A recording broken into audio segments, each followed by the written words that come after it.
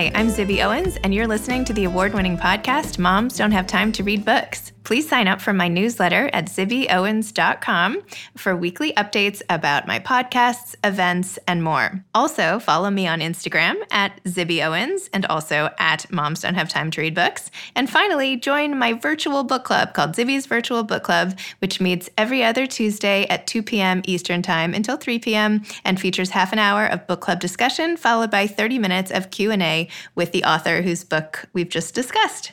You can sign up on my website, zibbyowens.com, under the Virtual Book Club section, or even on Instagram under the link in my bio. I hope you'll find me in all these different channels and enjoy this podcast.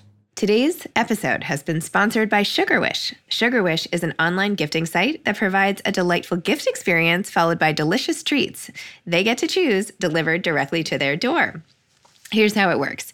A Sugar Wish can be sent to anybody. So if you're the recipient, you open up an email and it says, someone has sent you a Sugar Wish. And you open it up, you click, and it says, pick any 4 of these delicious candies to fill your basket. So you get to look through everything from gummy worms and M&Ms and Skittles and jelly beans and everything.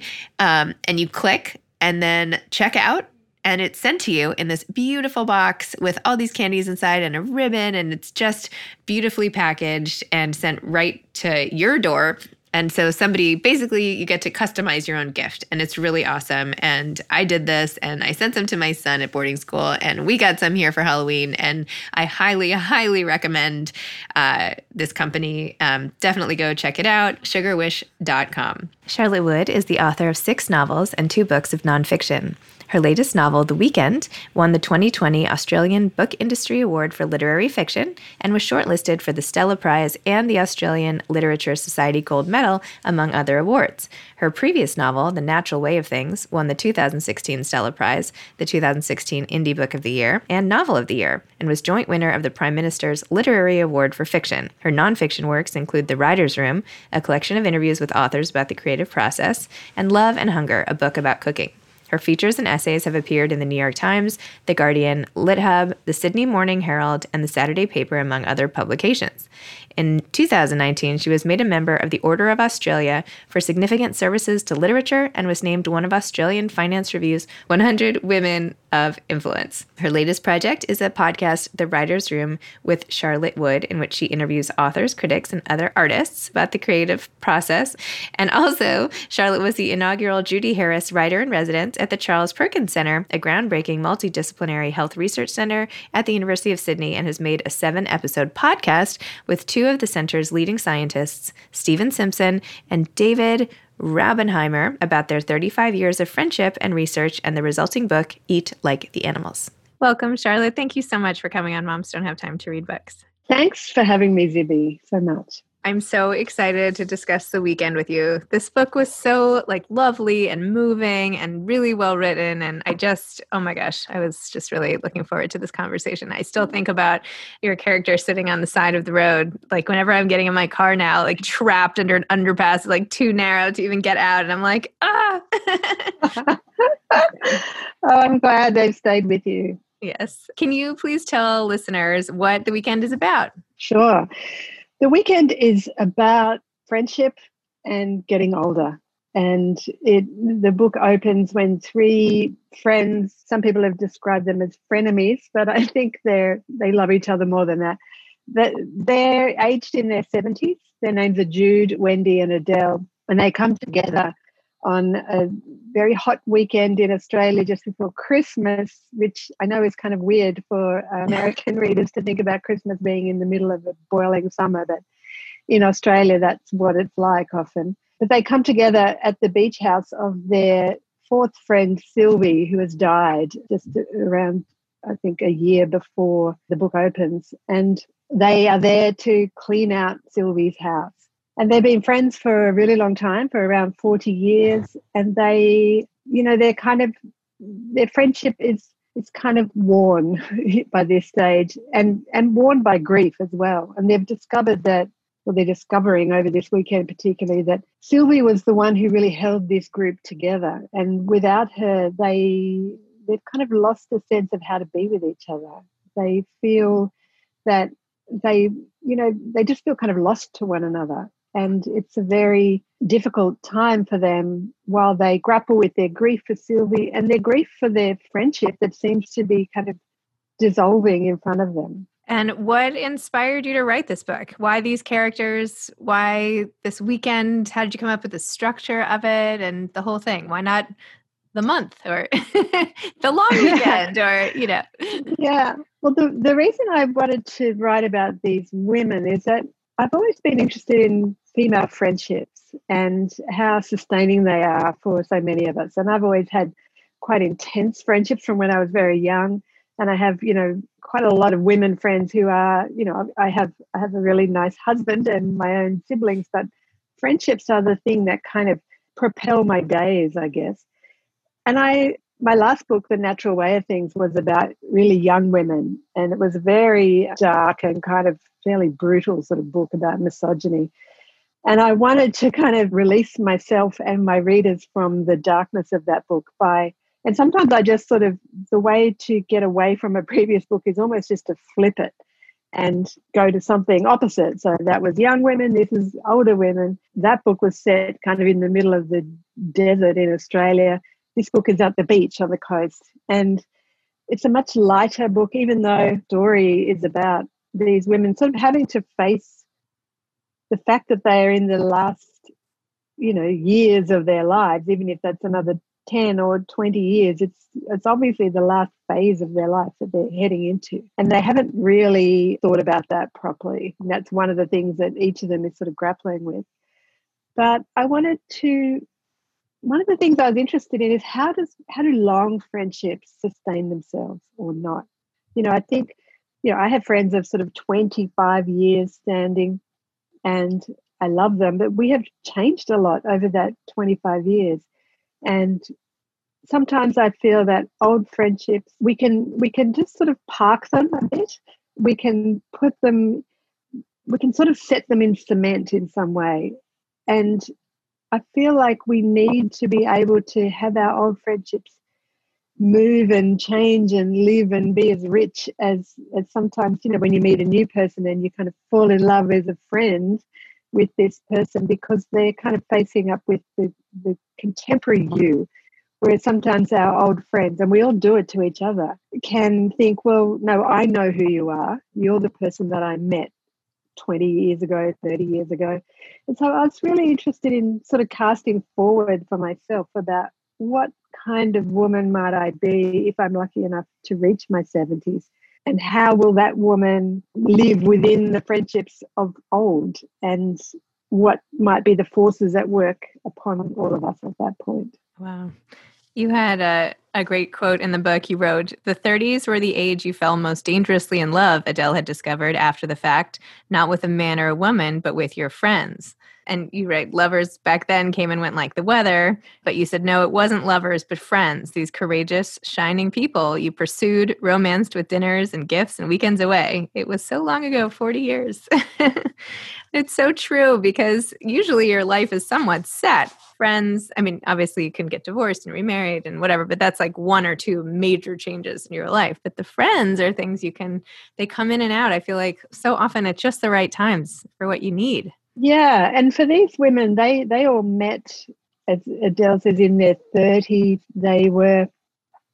All of them were quite powerful in their professional lives. And a lot of this book is about work, actually, and how women don't just identify with their family identity, they identify with their work. And I feel like in the ways that we think about older age in popular culture, in television and in books, often older women are just identified by their family roles, by their roles as mothers or grandmothers or whatever, or spouses. But often, the women who I know in their 70s are working or wish they were working. They've had very fulfilling professional lives. And these women in my book, Jude was a restaurateur. She ran the city's finest restaurants. She was one of those sort of very powerful women in the hospitality world. And everyone wanted a table at her restaurant, in the city in this book.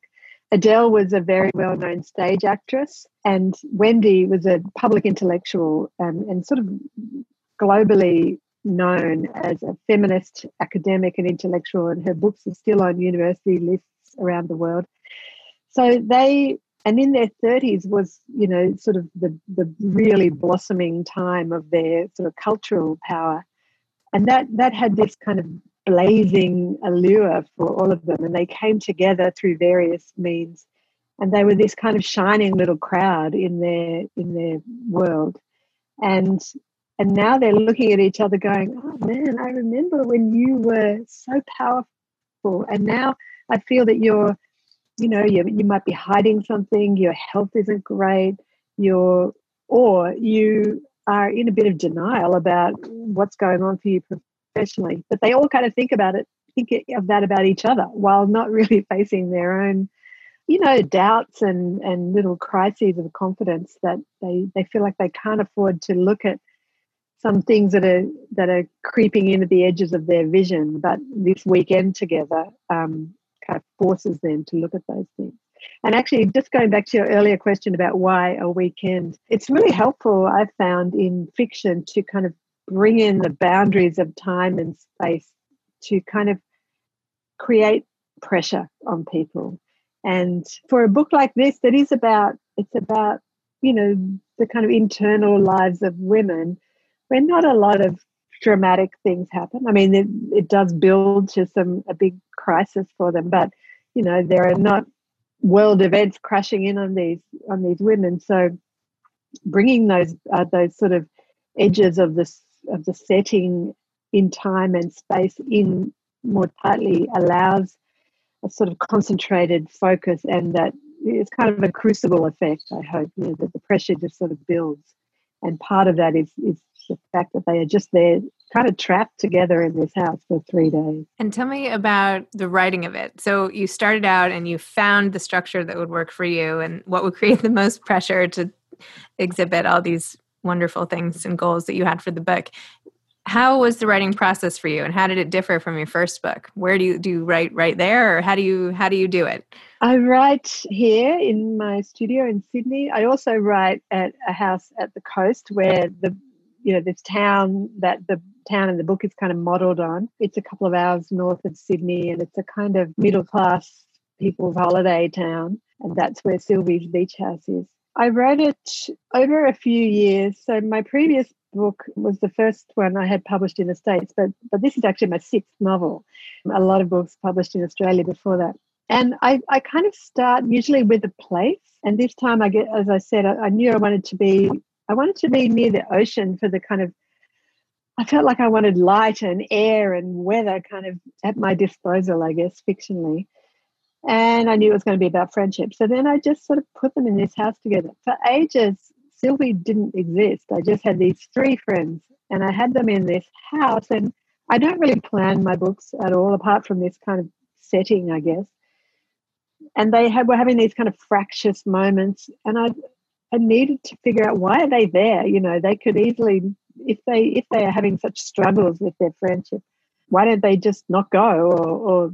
And so then I finally hit on the idea of Sylvie, and actually because fairly early on in the process of writing the book, a really lovely friend of mine died, became sick and died. And she was a writer, and her name was Georgia Blaine, and she was very, very loved in this country as a writer. And I was really kind of astonished by my grief for Georgia, the kind of ferocity of my grief. And she was my first friend who had died, and I was kind of like, I've been through grief before in my family, but this was really different. And I was kind of slightly, I felt really overwhelmed by the kind of primitive feelings of my grief, and the way that I felt like a child and felt so angry and so kind of jealous. And it was such a weird series of feelings that I needed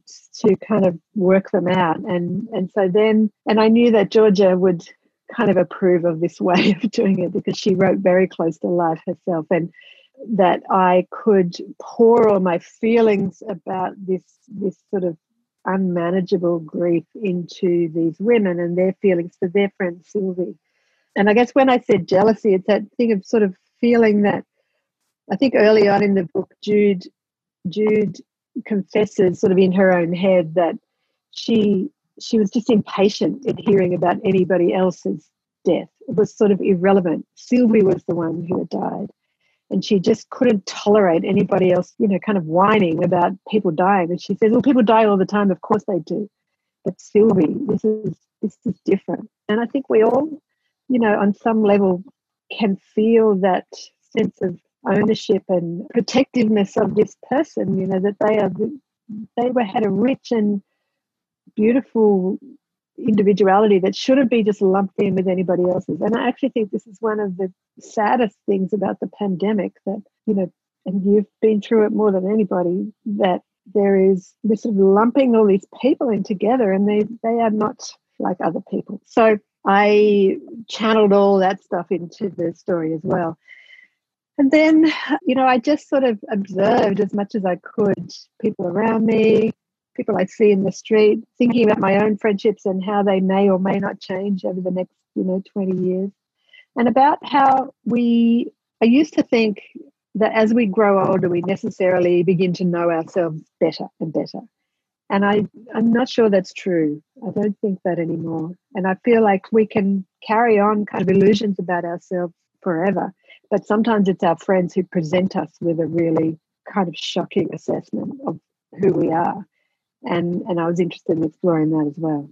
I'm so sorry about your friend. That's terrible. Thank you. Did it help? Did the pouring into the characters of all the emotion, did that actually work? I think it did. I think it did in a way that, it didn't go away. I still miss her. But I felt like I kind of honored her in some way, if that's in a way that she would understand, because she was a writer, a fiction writer. And also she was a very funny person. She was she had a very dark sense of humor. And I think that she, I like to think she would have liked this book. But it helped to express some of those things that you feel kind of ashamed of. I don't know if other people do, but in my grief for her, I felt like I should be more grown up about this. I should be more, I've been through the deaths of both my parents. I've been through other deaths, and I should know how to do this by now. But I was just kind of hammered by these very primitive kind of savage feelings. And I think, sometimes that's what literature is for, is to allow space for these kind of things that are unspeakable, that we feel like feelings we're not allowed to have, that literature is a place where we are allowed to have them. It's funny to think about, like, the bookshelves behind you and everything, that in each one is all the feelings that people couldn't say. And so we open it up and we're like, oh my gosh, it's like poured out, like it's almost like containers, like a wall of Tupperware almost for everybody's feelings. It's like that's true. Container store. Yeah. And it's private, it's a private place for us to go to. I think unlike television or film or other sort of media, a book is such a private space for the reader and the story. And I feel like that's why reading is so precious to me, because it's only me and the book. And I mean, I know you can watch television by yourself, but somehow it doesn't have the same effect, because it's in your own head, I guess. You're not, all the pictures are pictures that you make, and the people are people that you make as a reader. So I feel that it's almost, I feel, this sounds weird, but it's kind of almost a holy thing to me, that space of a book for a reader. It's true. It's like the only form of mental telepathy that we have, right? It's spilling out the insides of your mind that goes right into the insides of someone else's mind. Like, how else would you do that? TV, you're like, I don't know, I'm on my phone, I'm like, whatever, this is like, and it also requires your complete attention, or else you can't actually read. So. Yeah, that's right. That's right. The absorption that comes with reading. Yeah, you can't cook and read at the same time. Whereas I guess the audiobooks. Audiobooks. Yeah, that's true, actually. It's another whole discussion. Pretty skilled.